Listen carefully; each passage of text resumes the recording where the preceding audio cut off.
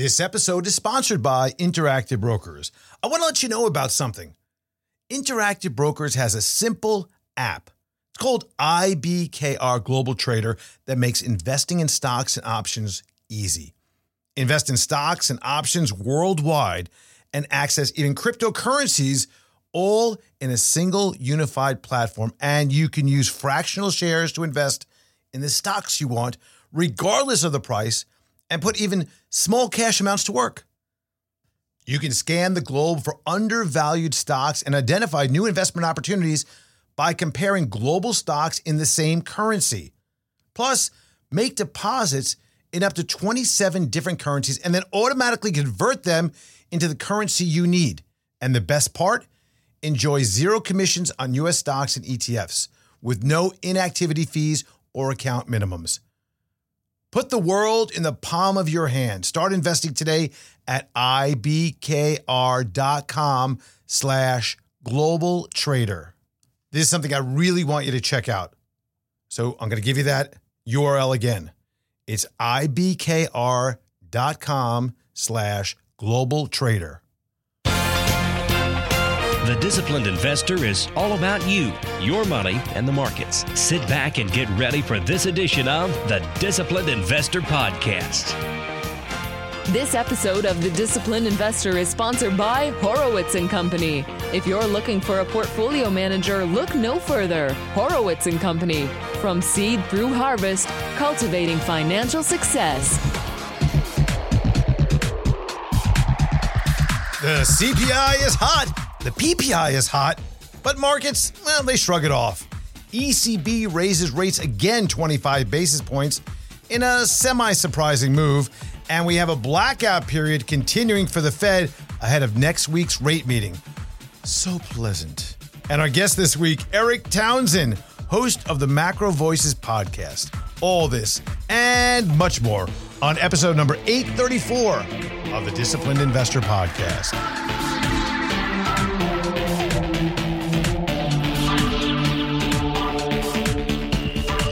Very good day to you. Thanks for joining me this week on the Disciplined Investor Podcast. I think some really exciting guests that have been here and some great conversations that are not only educational, but I think you could use them in your everyday investing process. It's been great. It's been quality. It's been hard hitting. It's been, I want to say, authentic. And I'm very pleased at the lineup that we've had so far. We have another great guest coming up today. Before we get to that, Happy New Year to all those celebrating the Jewish holidays. Rosh Hashanah passed just a couple of days ago, and next week we have Yom Kippur. So it's a very important part of the Jewish year. And thank you for all of you for joining me. Those of you that don't know, I am Andrew Horowitz. I am the founder and president of Horowitz & Company. And what we do, I think, is pretty simple. We help people with their investments. And that isn't the podcast is an offshoot of that, right? The educational component of what we do, giving back so that you have a better idea and understanding of what it is that you could do from the aspect of investing and helping yourselves financially in order to get to whatever goal that you have, whether it's you're saving for a wedding, you're saving for retirement, you have college education, you're taking care of a parent, whatever it may be. And one of the things that comes up time and time again with regard to people in general is this whole aspect of a fear factor, right? Really worried about what is going on in the world, what is happening in the markets, the volatility they see, the news items they see, all the things that go into the scary headlines and maybe even politics and elections, all the different things that go on, and people are scared. Maybe that's you. Maybe you're really nervous and scared and worried about what is going on with regard to a particular item in the world.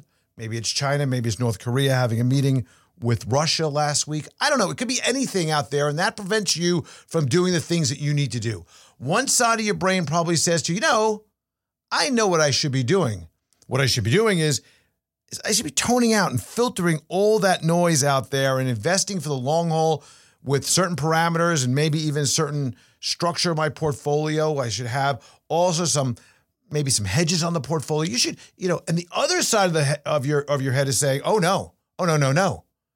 Don't get near that scary thing called the stock market or investments or risk assets.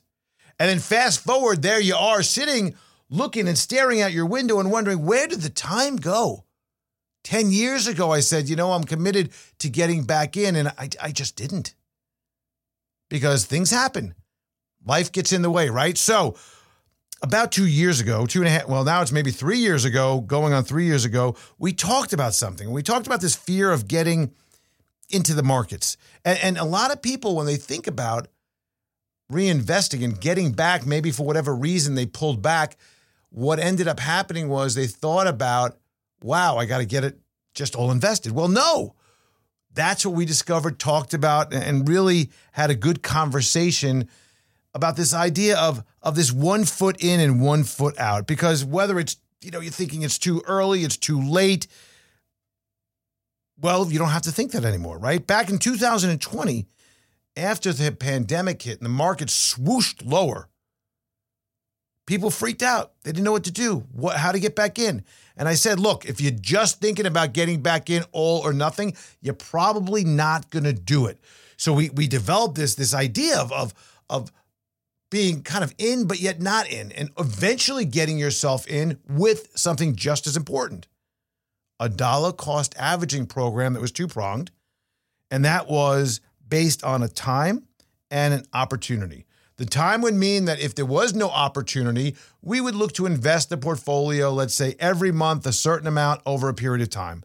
If there was an opportunity that presented itself, like valuations in emerging markets seemed, wow, like you had to get right to them, or a sell-off in the equity markets that was looking like it was short-lived and a good place to place some money in, that would be a good opportunity to invest. But if that didn't come about, we still would push some money in on a month-over-month basis. Markets cratered, 30, 40, 50%. And now people were like, what's going on? You know what? If I look back, boy, was that a great opportunity. But then fast forward, we had the same situation, not as fast, but happened in 2022 where markets cratered and stocks were down 30, 40, 50%. Some of the great names of our age, companies that were solid, were down 40%. And you probably looked at it and said, well, it's not time. It's too early. I'll wait for this to happen. And now you're sitting there going, well, kind of expensive. I'm not going to put my money in there. Now, if in fact you had this dollar cost average program going and set up, you would be putting money in over time. And as similar to what you do with your retirement plan, right? Retirement plan, you don't really care. You're getting paid. Money's coming out of your paycheck, and it's going into your investment. That is a dollar cost averaging program on its own. You didn't have to do anything. You didn't have to think about it. It's set up automatically for you. And that's the way that a lot of people really get back into markets when they've been scared out. So this opportunistic and time-based dollar cost average, 1 foot in, 1 foot out, it really sparked some interest from people because I got tons of emails. And I think that right now we're sitting on the precipice of a situation very similar. If in fact we are not at the bottom of a market, and let's agree to that. We're lofty. The markets are a little bit lofty right now.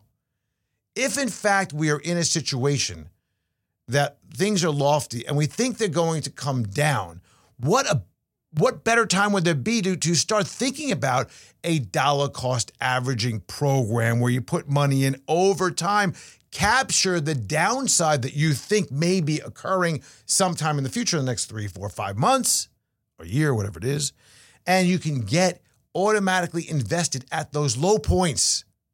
Think about that. It's actually a better time to start thinking about it than when things are low, because then you're going to be buying as things go up. Sometimes you need just a plan to give yourself the confidence to do what you need to do. Sometimes, you need a coach. I was with somebody last weekend and I'm so out of shape and my knees hurt and this and that. And it's overwhelming. I don't know if I could do this. I said, well, what are you going to do about it? Well, I just don't have the motivation. I'm going to have to hire a coach. But I don't know if I want to do that. I said, look, if you don't have the motivation to do anything about it, you're never going to hire a coach. And the coach can't give you and instill that motivation, but they can obviously force you to start doing squats or sit-ups, bench presses, or curls, right? I mean, they do a little bit of cardio, do a little bit of strength building. They can do that, but as soon as you let them go, what happens? So you have to at least think about the fact that somehow you need to get the engine started. The process needs to get started, and that usually starts with a plan. A plan, at least, that long-term you are going to be here, like a goal, right? A simple goal. So, I want to talk about something we brought up the last number of weeks. Talked about this on DH Unplugged as well. This idea of, what was probably going to be with some of these inflation numbers coming out of the disinflation or the slowdown in inflation that we saw over the last several weeks. And we talked about it. My thought was, from all the data that I looked at and the research that we focused in on, was that the probability was we're going to start seeing some more inflation kick up.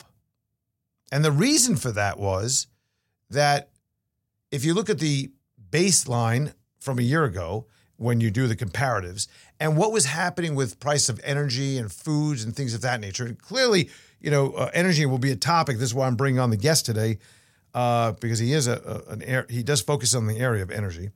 And we have this scenario that now all of a sudden the Fed is back in play, right? Even though on the 20th, we have a blackout period. They're not talking about things right now, but we have a blackout period until the 20th, which is when they will make a rate decision.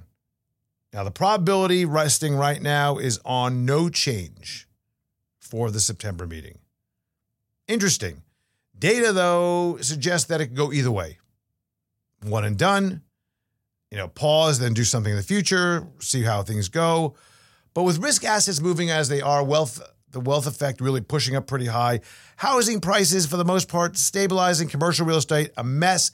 The banking system strong right now. We flushed out some of the problematic areas, but yet yields, approaching 4.3 on the 10-year. The Fed may say, well, you know what? We may want to just do one more for good measure. Fact is that we are seeing the CPI and the PPI move up. The PPI was much hotter than anticipated. Of course, the markets decided to look at the other side, the underworld, and look at, well, what if we would just strip out some of the key areas that were really hot, like food and energy? Well, then it was kind of under control. It looks like the numbers were getting better. Now, I don't know about you. I don't spend money on food and I don't spend money on fuel. That has nothing to do with what I pay for, nor does it have anything to do with the cost factors, which goes into many of the things that made up of petro, right? The petrochemical industry. None of that. It doesn't have anything to do with the feeds and the feedstock that we give our cows that we have to then turn around and utilize for food sources and corn and for chickens and things of that nature. No. Let's strip it out, because that's something we can look at, because the rest of the stuff is a little bit more stable. Not really. Rents, housing, shelter, those aren't really that significantly unvolatile. I mean, they are volatile, especially when we have interest rates on 30-year bonds hitting multi-decade highs, 7.5% we saw recently. And we saw that crude oil moved up to $90, and looks like on its way to about 92. I tweeted that this week. It looks like on its way in short order to 92 at that double top resistance from several months ago. Yet markets yawned about all this. And I think that what's happening right now, because we all like an explanation, I'm going to give you one right now, because I know you've been wondering about it. Why?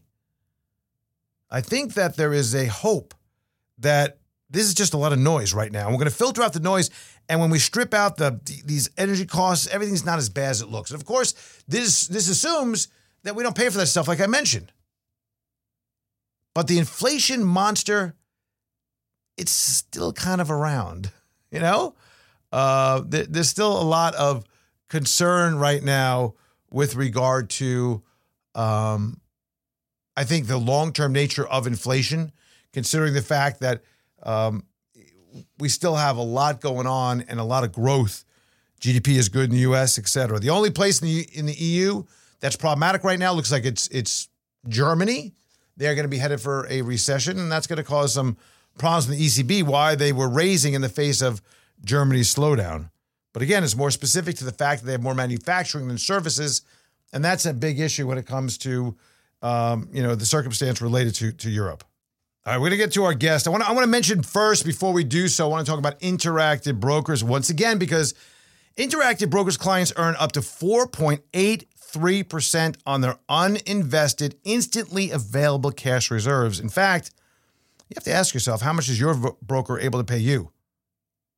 Interactive Brokers' prudent and conservative risk management uniquely positions IBKR to pay you far higher interest.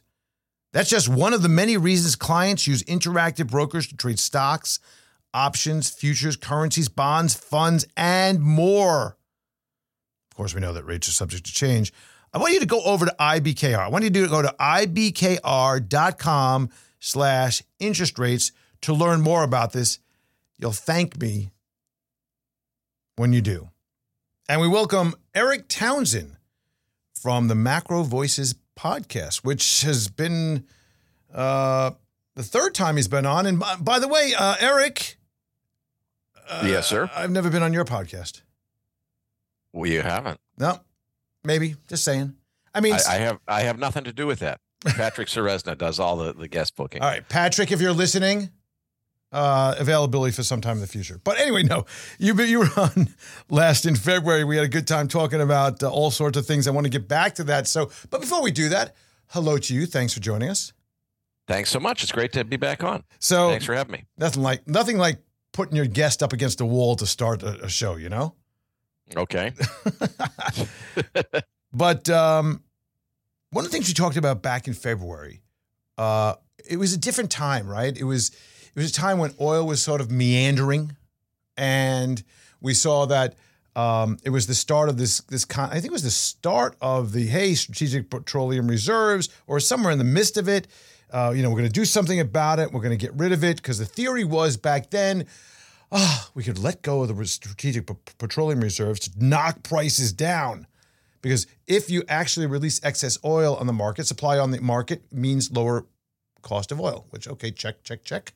But nobody considered, or at least the brilliant folks in Washington didn't consider, that when you need to start buying it back, that is taking supply off of the market, which would reverse that. Anyway, we talked about some of that. I want to get back to this peak clean energy. Let's pick up where we left off on peak clean energy theory, which is something we talked about. I would like you to re-explain it, and then we can go from there on the show. Sure. Let's go back to all the way to 2006 when Al Gore does his film about global warming. Oh, and yeah. I looked at that and I said, okay, I don't know if I buy this, but I'm very curious. I want to find out. So I start looking at this question of, is global warming something that's caused by human beings, or isn't it? What's the real bottom line here? Which was the question everybody wanted to answer. The conclusion I reached pretty quickly, and this goes back to 2007, if I remember right, was it actually doesn't matter. And the reason I say that is not that it isn't important, but as I learned about peak oil and what I call peak cheap oil, which is my own extension of the theory of peak oil, I realized that there's something much more important, or that's going to essentially force this issue of energy transition, whether climate change is man-made or not. And what was going on at the time in 2006, 7, 8, in that time frame, is oil prices were starting to come up, and there were these guys that were pushing a theory called peak oil. And what they were saying, it was not a prediction that the world was running out of oil. A lot of people thought it was, but it was not that. It was a prediction that the rate at which we can extract oil from the Earth's crust has certain limits on it, and we're going to hit those limits, and we're going to get to this point where, even though there's plenty of oil in Earth's crust that could still be produced in theory, we're not going to be able to get it out as quickly as we want. These guys were all predicting an energy crisis. The smartest guy in the room at the time was Dan Yergin, who is very well known in the energy space. And he said, look, you guys are basically right in your theories, but you're way early. This is going to happen, but not till the 2030s. And when I heard that, I just thought, okay, the peak oil community is having this big debate about whether it's going to happen in 2008 or it's going to happen in 2030. And I'm just thinking, I know it's going to take decades to replace all the vehicles that are running on fossil fuels with something else. It's going to take a lot longer than 2030 to transition the global economy off of fossil fuels. So I realized we have this kind of zombie crisis. I knew it was coming years and years into the future, which is someday we've got to have an energy crisis, which is when we get to what I call the peak cheap oil energy crisis, where the cost of there's always more oil to be found, but the cost of finding and producing that oil gets more and more expensive over time. So as energy gets more and more expensive, it becomes more and more crippling to the global economy. And eventually, I think we're going to have a global energy crisis in the mid to late 2020s, which will actually have been caused by climate policy. The Just Stop Oil movement is putting the cart before the horse. They're trying to get rid of oil before, and I'm all for getting rid of oil, but they want to get rid of oil before finding a viable replacement. And that's crazy. That's like, you don't like pollution, so you're going to stop breathing in order to make a point. It doesn't make your point. It does the opposite. Yeah. And I think that's where Just Stop Oil is they've got, their heart's in the right place. So peak cheap oil is basically an expectation that the cost of energy is going to continue to get more and more expensive. So whether you believe in climate change as an existential threat to humanity or you don't, we're going to have to replace oil and gas as our primary energy supply, no matter what, anyway. So, if you don't believe in climate change, then learn about peak cheap oil. And what you're going to realize, and this is where I think there's an opportunity to overcome all of this divisiveness that we have in society. We've gotten to the point where the climate community, kind of hates the anti-climate community. And there's all of this animosity. And what I'm trying to get people to realize is whether your reason for thinking we need energy transition is all about climate change, or if it's all about peak cheap oil, it doesn't matter. We've got the same goal. Let's work together toward replacing oil and gas with something better. And so that's pretty much everything that I focused on ever since 2007 or so when I figured this stuff out. But doesn't it seem logical? It may not be right, but logical, okay, that there is a limited supply of oil. I mean, it took millions of years. From what I know about oil, it took millions of years through the compression process of organic matter to get to certain areas of the crust of the earth to make the oil that may or may not be there at this point. And we're, in a matter of, 200 years, because that's how long, maybe, well, it's not 200 years, but less than that. But let's just go out 200 years into the future, that is being extracted for the use in, ICEs, and other, not only that, but other things like petrochemicals, et cetera.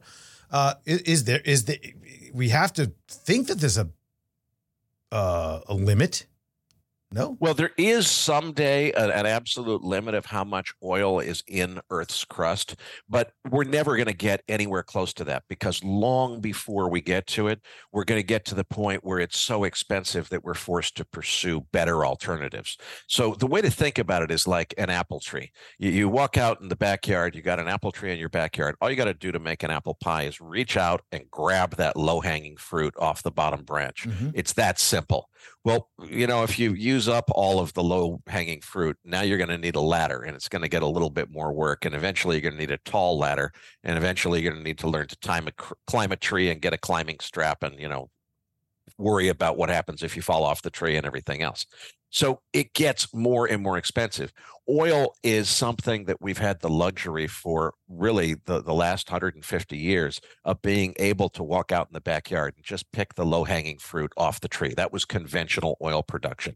That pretty much peaked out around 2005. Since then, what we've been relying on for growth and just for really maintaining the stability of the supply that we already have, before you even worry about growing the supply, what we have.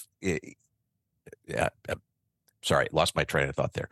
What we're talking, but the point is, though, let me just stop you for a second, because and you can regroup on that. But the point is that, if in fact we look for other alternatives with this, right? And if in fact we go and we're looking at that one day, someday, maybe it will run out, and we go and we realize beforehand it gets so expensive. What happens to places like Saudi Arabia and OPEC in the areas of the Middle East that rely on that for their business? I mean, is this like,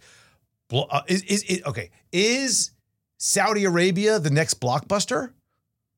Well, I think, this is a fascinating separate topic, is what's going to happen with Saudi Arabia and United Arab Emirates, because these are both countries that have huge, huge amounts of wealth that they've earned by being in the oil business for the last 50 years or 100 years, whatever it is.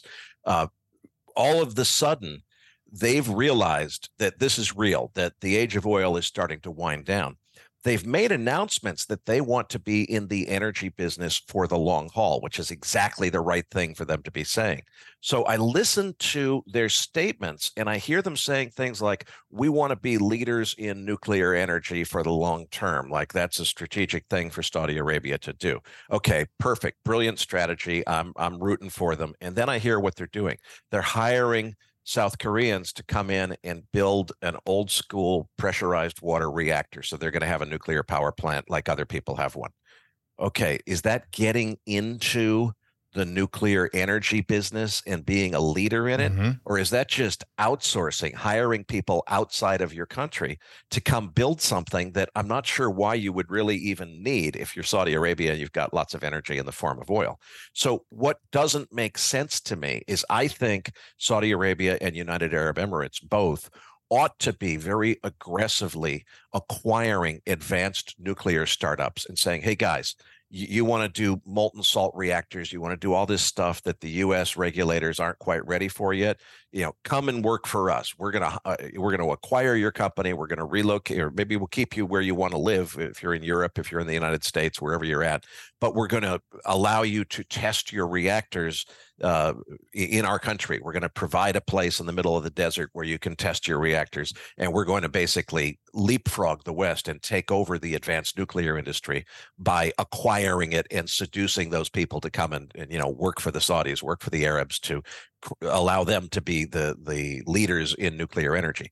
That's the strategy that I think makes sense for the Arabs to pursue. It's what they've announced that they're doing.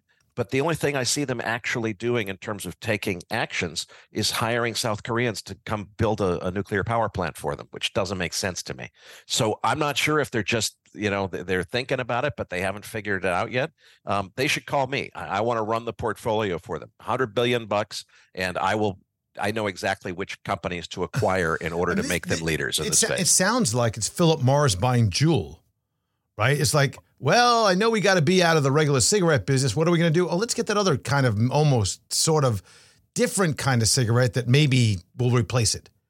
Well, you would think so, but I've been talking to all of the molten salt reactor startups, which is where I consider to be the hottest thing going in nuclear right now. And I'm talking to the CFOs about, what are you doing in your capital raise? And who's interested? Where are you getting interest? I haven't heard anybody tell me that they've got Saudis or Emiratis interested in any of their deals. I haven't heard that from anyone. Now, there is a definite culture in the nuclear industry that you don't want to deal with third countries. You don't want to go to the Democratic Republic of the Congo because they offered you a license great on your reactor. That's not it would be considered very irresponsible in the eyes of the rest of the nuclear industry if you went and took a nuclear reactor to a place like that. Would people view Saudi Arabia, because they're now kind of allied in terms of energy policy with Russia? Is that dealing with an enemy? If you were to say, hey, they want to work with us to test take a company that's in Europe, say like Copenhagen Atomics, that's making molten salt reactors fueled by thorium, super exciting stuff. They need a place to be able to test that, a cooperative regulator. If Saudi Arabia wants to be their cooperative regulator, is that dealing with, with a party that their government would see as the other guys? I don't know. The world's changing really quickly, so it's going to be very interesting to see how we navigate this field. So nuclear obviously is something that I've talked about a lot. My suggestion about nuclear in the United States is to change the word. Don't call it nuclear power anymore, because everybody gets every time you say the word nuclear, All they think is they see is a bomb exploding in Hiroshima, right? Or Fukushima or Chernobyl. I mean, this is the concept. Every time you mention it, they should call it something else, like I don't know, like big power or some other, new clearer power. How about limitless clean energy from thorium? That's my favorite make some phrase. kind of acronym from it. Yep. Unfortunately, nuclear regulators will force you to use the word nuclear in certain contexts, in certain legal disclosures and so forth. You can't call it something else. That's against the law. But we need a complete overhaul of nuclear regulation is what we need. A lot of this was really created in the 1970s, as far as I can tell, at the behest of big oil. The Nixon administration, essentially killed nuclear energy. It was politicized in the 1976. It was the China Syndrome movie that did it. Well, and then the 1976 presidential race had a lot to do with it too. It was several things that took it out. But one of the things I've tried to do in my documentary series is to explain the history of how we got here. Yeah, we've got meltdowns. Well, that's a really nasty thing. Shouldn't we do something to design some technology that makes meltdowns not just less likely, but impossible, so it cannot ever happen again? Well, the answer to that is, they figured that out in like 1958. They commissioned a project that began in 1960 to solve that problem. They built the reactor that solves that problem in 1964. They turned it on in 65. They proved a complete and total solution to the entire nuclear meltdown problem with a liquid fueled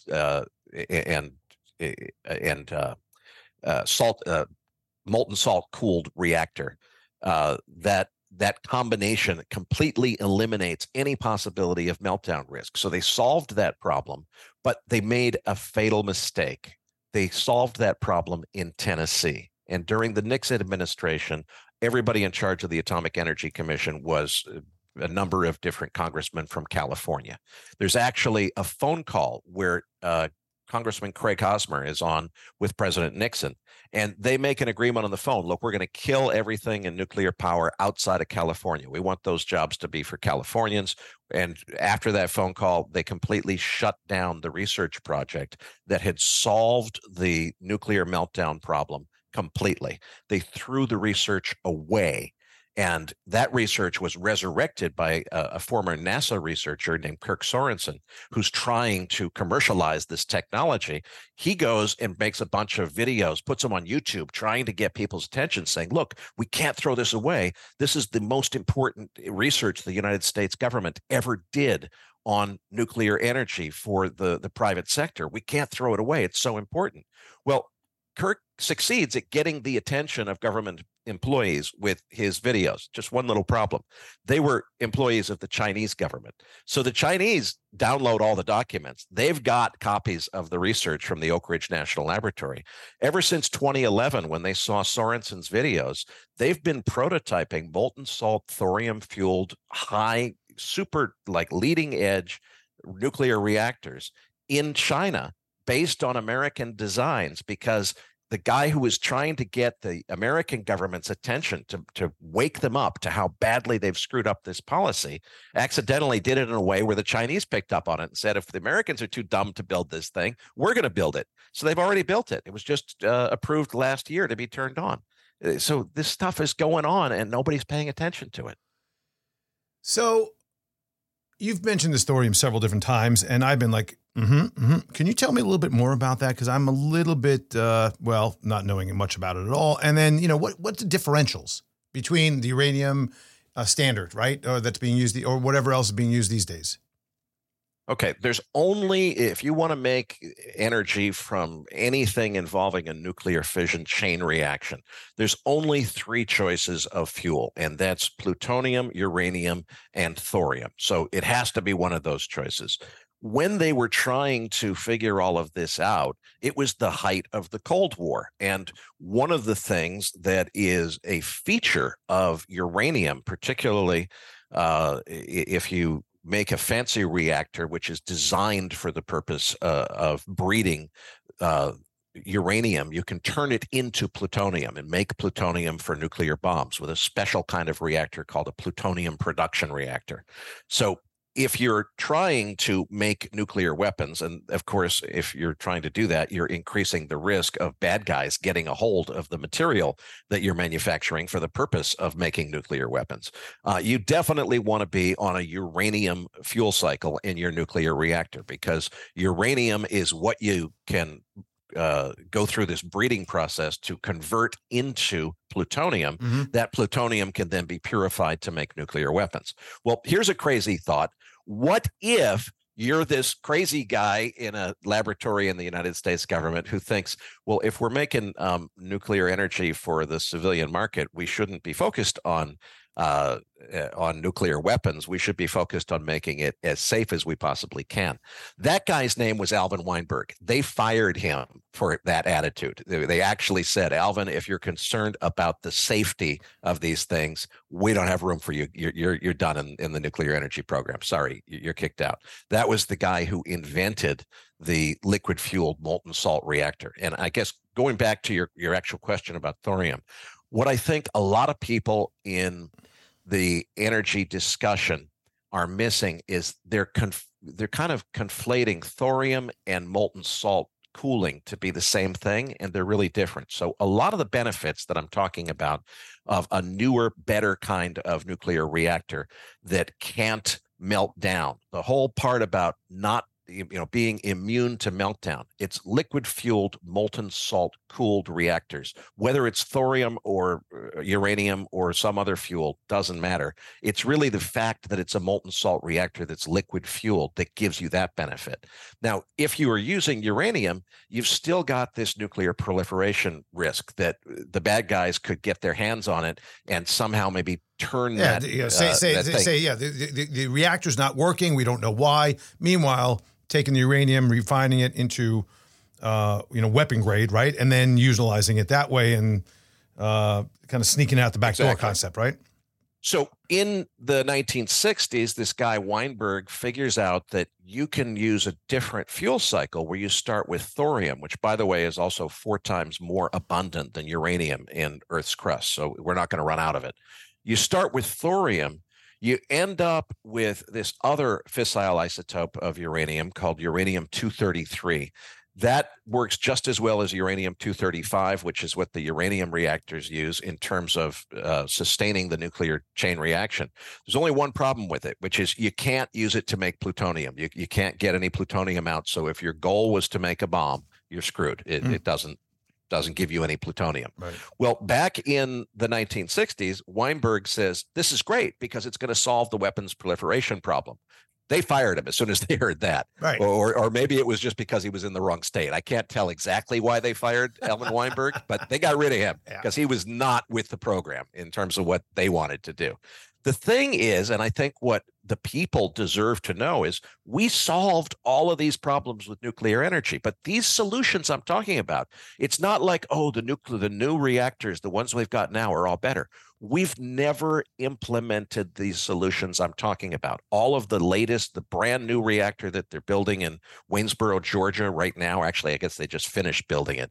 That's a pressurized water reactor. It's not this new technology that I'm talking about, because the new technology I'm talking about got frozen in 1971.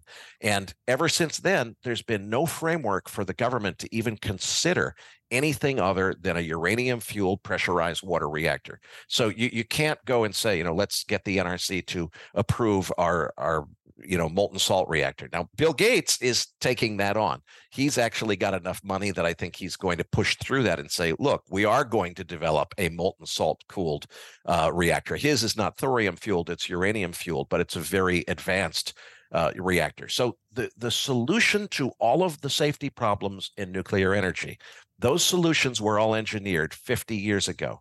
They were not implemented because of government inaction. That's how badly the government has screwed this up.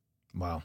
It's actually mind-blowing to think about the simplicity and complexity and the red tape politics involved in all this, to a point that, we're trying to get clean energy, but going into things like wind power, which is so incredibly great sounding, but so inefficient, right? And not to mention the fact that the biggest country in the world who supplied this, Germany, is having all sorts of problems because the companies that created this, there's some flaws in these. And fixing a giant wind turbine is not like just, tighten that screw or replace that bolt. It's a lot that goes into that, each one of them. And the cost factors of it for maintenance, upkeep, and what you get out of it is just really poor. I happen to agree, but especially as I've sort of become an activist in this space, I've changed my attitude a little bit. And the way I look at this is, look, if people want to invest their own capital in building more clean energy, if they think wind is the better way to do it, look, spend your capital on wind. I'm going to spend my capital on deep geothermal and nuclear, mostly nuclear and mostly advanced nuclear, because that's where I think the most promise is. But I consider anybody who's building green energy to be my friend. If somebody else thinks they want to do it with windmills, right. I think they're missing the point. But okay, if you want to, it's not hurting anything. Yeah. So let's talk about oil, though. Let's talk about investments. I mean, first of all, let's get back. Let's just talk about oil for a second. Then I want to talk about. Let's make sure we don't miss the discussion on average Joe out there looking at all of this sounds great. They love this idea. What do? I mean, they're going to put their money in. FP&L Next Energy, which has a bunch of nuclear facilities they run, or they have run, or they're thinking about running too, and who knows what's going to happen. Or are we going to look at the builders? But let's get to that in a second. Let's talk about oil for a moment. Approaching $90 on the WTI this week, and this is interesting because just recently, on top of the fact that we're refilling the SPR, Saudi Arabia's and OPEC said, hey, we're going to keep the quote unquote voluntary 1 million barrel cut per month. That's we'll see how that goes. And oil's moving up, even though China's slowing down, European areas slowing down. Japan maybe coming up a little bit, but and the summer's over. And the summer's over. That's the other thing, right? Summer's over. Well, relatively over. But point is, that was the peak driving season. And all this is going on with the backdrop of, airlines now having big problems because they got to cut their profit guidance because of costs. I saw the chart. I just looked very briefly. It looked like, a very basic 92 top end on the near term, just from a simple line drawing of triple tops over a recent period. But, beyond that, it also seems like there's a little bit of a, hey, you know what, screw off. OPEC and Saudi Arabia saying, we want to make some money here. And they're getting back at all the losses they took back in 2022. And it's like, what the hell? Everybody else seems to be doing it, screwing everybody. This would be the equivalent, in my opinion, of during a hurricane, or generally speaking, maybe not that harsh, but during a bad time, price gouging going on is what is happening with the supply cuts from Saudi Arabia. Now, turning it over to you, where is oil going with this recent move? Well, I think oil is definitely going much higher. The question is, how long does it take to get there, and does it go lower first? We're clearly on a tear here. I have predicted for more than a year now that the market will be supply constrained. That's what this story is going to be about, is a supply story. But the thing is, when you've got a lot of imminent predictions of recession, oncoming recession, which everybody was predicting 6 months ago, it seems like now the soft landing is the in thing. If everybody's predicting recession, it's really hard for oil to rally into that environment. And I think that Saudi Arabia was actually reserved a little bit and not cutting as much as they would have liked to have cut, because they didn't want to get into a pissing contest with the White House. Now that I think they're feeling their oats a little more, they feel like they've got room to assert a little more authority as the market is firming up. We're also coming into winter season. And I think that they are going to be more demanding. Or as you say, piss away, fellas. Well, there was right. an alliance between Saudi Arabia and the United States for decades where, the American president could call the head of state in Saudi Arabia and say, look, as your long-term partner here and military partner, we really need to ask you to change your policy and cut us a break on some oil prices. And, it's kind of that hint of, you better not mess with us because we're the biggest military force in the world. You don't want to be not on our side. It seems pretty clear to me that Saudi Arabia is signaling, we're not going to be loyalists to the United States. And if we're forced to pick a side and be somebody's friend, we're going to be Russia's friend before we're going to be the United States' friend. That's at least my read of the situation. I certainly don't think they've ever announced that, but that's the way I read their posturing. I don't think they're about to change their policy for the U.S. So I think it's a question of they're going to get higher prices as they're able to. And I think the question of as they're able to is really going to be a question of whether or not we're able to get out of this recession everybody was expecting that didn't really happen. Is it still coming? Is the second shoe about to drop and the bottom's going to fall out of the market? And all of a sudden we're going to be in deep recession. If that happens, it puts everything on hold for maybe a couple of years. But absent that recession, I think oil prices go much higher. And I think that, unfortunately, an alliance between Saudi, Russia, and China puts those countries in a pretty darn strong negotiating position. Look, the other point is that we don't really have to talk about this. This is a wacko way out prediction, concept, theory.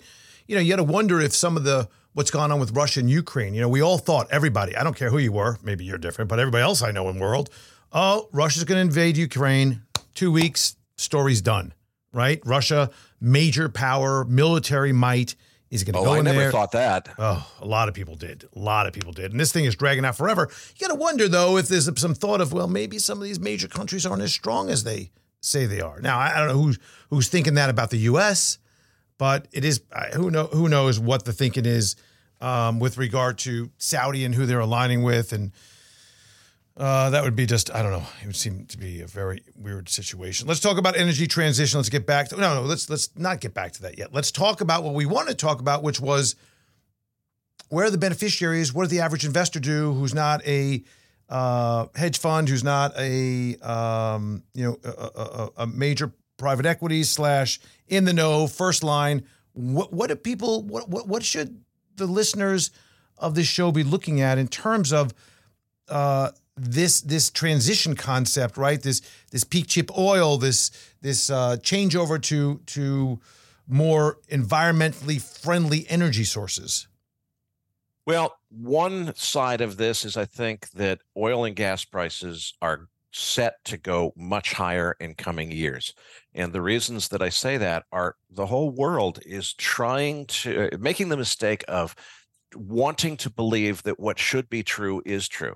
It would be wonderful if we could flip a switch and say energy transition, good idea. Let's stop using fossil fuels and use clean energy instead. And just, have all the systems in the world ready to support that the next morning. That would be great. That's fantasy. That's not what's going to happen. So we're making decisions like outlawing the purchase of, vehicles that are driven by internal combustion engines. Well, that sounds like maybe a strategic way to support an energy transition agenda if you had first taken the step of figuring out how you were going to create new clean energy to replace the fossil fuels. We know that. We know the stupidity that's going on, right? The idea that, we got to, we have this initiative, but just no way of getting there. There's no plan, right? Besides somehow kicking up these ideas. And with Al Gore, with the concept that he did a lot of stuff for financial gain for himself back in the day, there was some of that went on. But that they're not thinking about, the back end, right? The repercussions that it has on other areas. But there's got to be, beyond just, I don't know. There's two big things that happen. The price of oil goes up because everybody planned poorly for it. And then the things that solve this problem are going to be extremely profitable to invest in because they're going to solve the biggest problem that humanity will face in the 21st century. What are those industries? Well, first of all, let's remember that the thing that happens first is the oil prices go to the moon. So I think that betting on oil prices going high is definitely the place to start thinking about this. That's good. Now, I think beyond What about the oil companies? Well, and that's the question then is, do you bet on the commodity with an ETF like USO that directly invests in the futures, or do you invest in the companies? I think the companies should be a bargain play here if things go the way I want them to, but that's putting a lot of hope into it. When I say I want them to, I think we need to really rediscover and put a whole new value on our oil and gas industry and say, wait a minute, we need to do energy transition. One of the most important ways to do that, especially if you want to stick with pure renewables, is geothermal renewable energy. That requires essentially the same thing as oil and gas. You got to drill wells, but now they're geothermal wells instead of oil wells. You're drilling through dry rock instead of porous rock, but it's basically the same job. We've got an industry that's very well suited to doing that. We should be repurposing the oil and gas industry and turning them into the geothermal industry.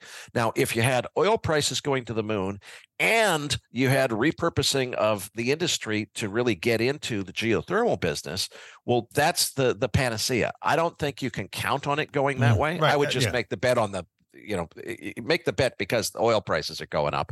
And if it happens to be that those companies end up becoming the providers of geothermal energy in the future, that's even better. Some of them are doing a transition. I mean, some of them are not stupid. They're all talking about wanting to do that transition. The question is who's going to actually be successful. And then in the nuclear space, this is so frustrating for me because I think the big play, and this trade has already started to run, but I still think it's early in this story, is uranium mining stocks. And I hate investing in nuclear through uranium mining stocks because what I think is most exciting is the thorium and the molten salt and the breeder reactors that used 5% as much fuel as the old kind of reactors do, that wouldn't need as much uranium. But you know what? That stuff's all a long ways off. The way to play the way to play nuclear for the next several years is just uranium mining stocks. Is there an ETF that does the uranium stocks? Yeah, there's a couple of them. URNM for uranium. Yeah. And URA, and there's a whole debate on the internet about which one is better. Well, URA I thought was the commodity. I've lost track of exactly what URA is. URNM is uranium mining stocks. Right. I don't. Yeah. And I thought URA was the actual tracking like no. USO. I think you're thinking of SPUT, which is the Sprott Physical Uranium Trust. Yes. So that's U.UN is the ticker for that one. That's the actual commodity. The other one for people who are in Europe is YCA, is the European fund, which is basically just physical uranium. That's what they buy. But the uranium mining shares, I think that URA and URNM are both ETFs that are uranium mining shares. What's the difference between the two of those? There's a whole cult among uranium mining investors about which one is better, and different people. And by the way, these I don't know. uranium investors, uranium stocks, I should say, not for the weak of heart. These things can move around. Yeah, and that's this really, to me, it brings in a question of what do you think of the broader market? Do you think that the bull market, do you think that the bear market is over and that we're going to see a soft landing and new all-time highs? Or do you think that we're going to see a resumption and maybe the final low is not yet in on the bear market? If you think the low is not yet in on the bear market, I can tell you right now, uranium stocks have so much retail participation, and it's basically the people who used to be gold bugs or uranium bugs now. Right. The guys who have a bad habit of getting a little bit too exuberant, too overexposed on margin accounts, over leveraged, getting margin called, being forced out at the bottom. That same kind of characteristic that you'd see in gold mining shares is definitely present in uranium mining shares, which means if you don't have any yet and you think that's coming, that's what I was waiting for. Well, right. I'm kicking myself because I perfectly timed. I'm patting myself on the back here for a second. I perfectly timed that April-May low in uranium shares, and I bought my first tranche with 7% of my intended allocation to the sector, and then watched it all go up 40 to 60% in the last couple months. And I'm like, I could have at least gone in 10% instead of 7%. But all the things we're talking about, you have a new docuseries I know that you put out. Can you tell me about that a little bit? Sure. Basically, what this is about is I really feel, and you said you hit the crux of this. Al Gore did a wonderful thing to wake people up to the need for energy transition. But like everybody else, he had a self-serving agenda. He wanted to put himself in the whole carbon credit business. And everybody has a hidden agenda. The politicians have a hidden agenda. The politicians are, in my opinion, really dividing society, and they're pitting a lot of the climate concerned people against others, and they're encouraging them through some of these things like Just Stop Oil, where they're saying, let's see if we can, go to museums and throw, we're going to vandalize artworks that are hundreds of years old by throwing soup on them and just doing nasty stuff. Ridiculous. Why are people behaving this way? And I just said, all of these people with climate change on their mind have their hearts in exactly the right place, but they're being lied to about what the real motivations are. And they're also being lied to about how little progress is being made and what it's really going to take to pull this off, and particularly why wind and solar is a great start, but it's not going to be anything close to enough to pull off this entire energy transition. I decided not to get too political and try to take on, motivations of politicians and what making accusations. That's and smart. So forth. That's smart because people turn off. People just turn off. Yeah. And I'm trying to just take the look. If you are persuaded that climate change poses an existential threat to humanity, then you already believe in energy transition, and I'm here to tell you what it's going to take to pull it off and why some of the plans that have been proposed are not sufficient and why they're not going to work. I'm not going to question your decision for why you believe in climate change. That's not really my motivator. Where do people find this? Tell me how people find this. EnergyTransitionCrisis.org, or you can go on YouTube and just put in Energy Transition Crisis. That's good. So we'll put that. We have the links to your websites and Macro Voices and all that's going on out there. And we'll make sure it's on the episode for the show notes for episode number 834. So go over to thedisciplinedinvestor.com and check that out. Eric Townsend, covered a lot of territory, didn't we? Absolutely. My pleasure. Good stuff. Thanks for being here. I appreciate it. Have a good one. My pleasure. Right. Thank you, sir. All right, bye-bye.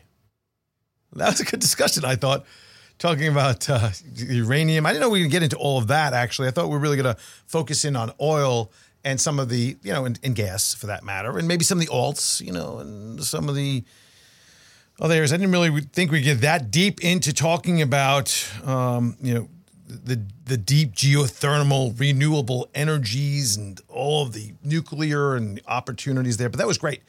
So definitely check out his mini docu-series that he has out now. And again, you can find that by I would go to YouTube and just put his name in.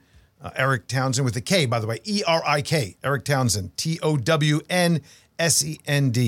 And thanks for joining me this week and every week. We're going to see you again next week with another great guest, and we'll see what happens. By then, we'll know what the Fed has done in the face of all the information they have, whether they stuck at the current rate or maybe increased a little bit.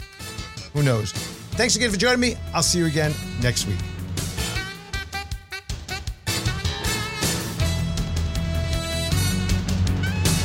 Nothing discussed in this podcast should be considered a recommendation to buy or sell any security. Past performance is no indication of future results. In addition, the information presented is not intended to be used as the sole basis of any investment decisions, nor should be construed as advice designed to meet the individual needs of any particular investor. Nothing herein constitutes legal, accounting, or tax advice or individually tailored investment advice. Remember, investing involves substantial risk. Past performance is not a guarantee of future results, and a loss of original capital may occur. No one receiving or accessing this information should make any investment decision without first consulting his or her own personal financial advisor and conducting his or her own research and due diligence, including carefully reviewing any applicable prospectuses, press releases, reports, and other public filings of the issuer of any securities being considered. Please consider this for educational purposes only. As always, use your best judgment when investing. Horowitz & Company, Inc. is registered as an investment advisor with the state of Florida and conducts business in other states where it is properly registered or is excluded from registration requirements. Registration does not imply any level of skill or training. Advertisements are not related to the host or affiliates and are not considered recommendations by the host of the show or any affiliates of Horowitz and Company.